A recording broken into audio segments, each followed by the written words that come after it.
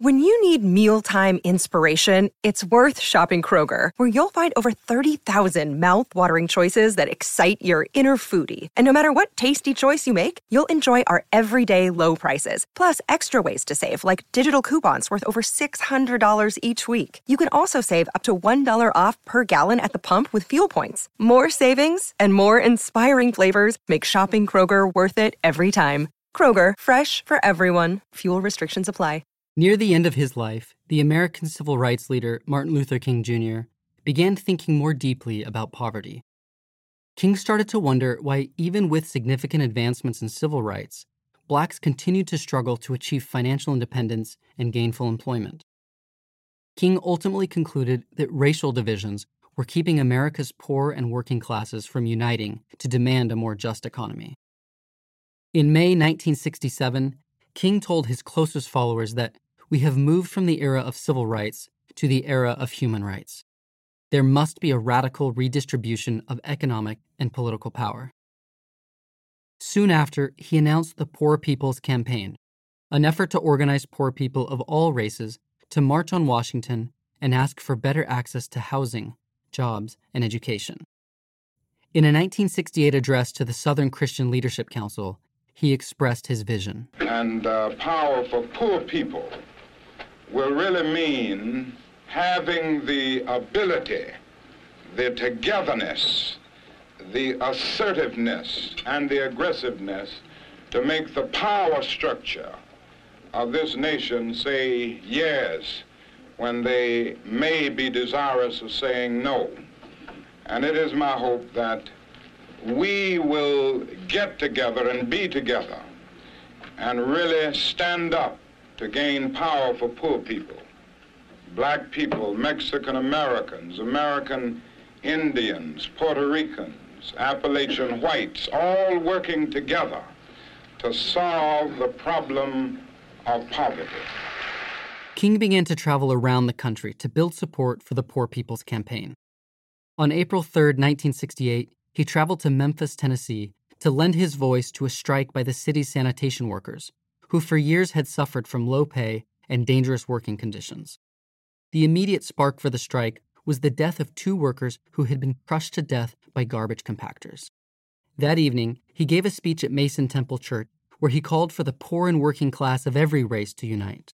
Whenever Pharaoh wanted to prolong the period of slavery in Egypt, he had a favorite formula for doing it. What was that? He kept the slaves fighting among themselves.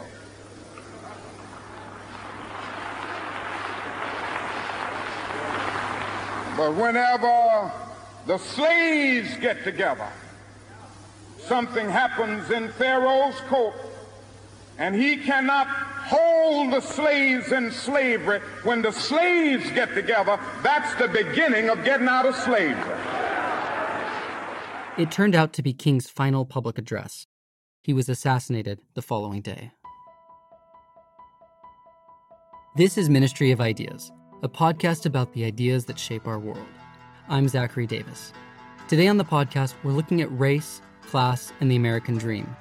What it means to be white in a world that's anything but. 50 years after his death, King's vision of a multiracial coalition of the poor and working class remains unfulfilled. Race continues to be a wedge preventing greater political solidarity between poor whites and poor people of color. The 2016 presidential election offers stark evidence of this. 67% of non-college educated whites voted for Donald Trump, while more than 88% of non-college educated Blacks voted for Hillary Clinton. Why has a multiracial coalition of the working class remained so elusive? I think it's part of the only way we understand it is the invention of whiteness. This is Joshua Bennett, a member of the Harvard University Society of Fellows and an award-winning poet. He thinks that the idea of whiteness blinds poor whites from voting for their best interests. I think you could very well talk about sort of wealthy white elites, right? And how the way whiteness functions is actually to make sure poor white people never understand that their best class interests are actually aligned with the Black and Latino people they're taught to hate on the basis of race, right? That the idea is even if I'm poor, at least I'm not Black, right? And what that does is you think you're being given a sort of sliver of the pie when you're not even in the room. Whiteness is a term that captures the visible and invisible benefits that come with being a European American in the United States. The term first started being used in the 1680s in colonial Virginia. Many European immigrants came over to America as indentured servants, agreeing to work for a certain number of years before being granted freedom. They often worked in the same tobacco fields side by side with African slaves. Both were treated cruelly, controlled by the same masters and lashed by the same whips. But the African slaves and European indentured servants began to fight back together. In 1676, white bondsmen and black slaves met secretly to plot an armed uprising and demand freedom. They marched together on Jamestown, torched the city, and forced the royal governor back to England. The rebellion terrified the ruling landowners. They recognized the danger to their position if all members of the underclass banded together. They responded by deliberately seeking to foster racial contempt between black and white laborers. They started giving preferential treatment to whites, allowing them to direct affairs in the field, join the militia, and carry firearms. Wealthy landowners and their brethren began speaking more deliberately about a white race. The Commonwealth's governing House of Burgesses passed the Virginia Slave Codes of 1705, stripping blacks of many rights they had previously had and effectively legalizing white supremacy. The landowners used racism as a device to maintain economic control. Although initially only applied to British Protestants, over the decades and centuries, the status of whiteness was gradually granted to new immigrant groups previously denied the label, including the Irish, Italians, Mormons, and Jews. But at its root, whiteness has always been about staying on top of a social hierarchy based on the color of one's skin. I'm a very, lucky guy. I got a lot going for me. I'm healthy, I'm relatively young, I'm white, which thank God for that shit, boy. That is a huge leg up. Are you kidding me? Oh, God, I love being white. I really do. This is the comedian Louis C.K.'s take on whiteness from a stand-up performance in 2008. Seriously, if you're not white, you're missing out, because this shit is thoroughly good. But let me be clear, by the way, I'm not saying that white people are better. I'm saying that being white is clearly better. Who could even argue? If it was an option, I would re-up every year. Oh, yeah, I'll take white again. Absolutely. I've been enjoying that. I'm going to stick with white. Thank you. Here's how great it is to be white. I could get in a time machine and go to any time, and it would be fucking awesome when I get there. It's important to think about the relationship of this election to whiteness. That's Julian Borg, an associate professor of history at Boston College. Borg believes that at least some of the support for Donald Trump is a result of the anxiety felt by many whites about losing long-held economic and political power. Part of the politics of whiteness has to do with the loss of privilege, and that what may be new to some white people has been experienced in many quarters for many decades and centuries by other parts of the American population. The percentage of the white population in the U.S. has fallen from 80% in 1980 to 62% in 2014. In the same time frame, African American, Latino, and Asian American populations have grown. These trends are only expected to continue. But it's not just demographic changes that are worrying whites. I always want to remind people, middle-class people, that we can't equate class privilege with white privilege. Today, in American society, like 42.5% of people living below the poverty line are white. This is Nancy Eisenberg, a professor of history at Louisiana State University and author of the book White Trash, which looks at the long history of white poverty in America. She explains that the idea of whiteness is deeply entwined with the American dream of being able to move up the social ladder.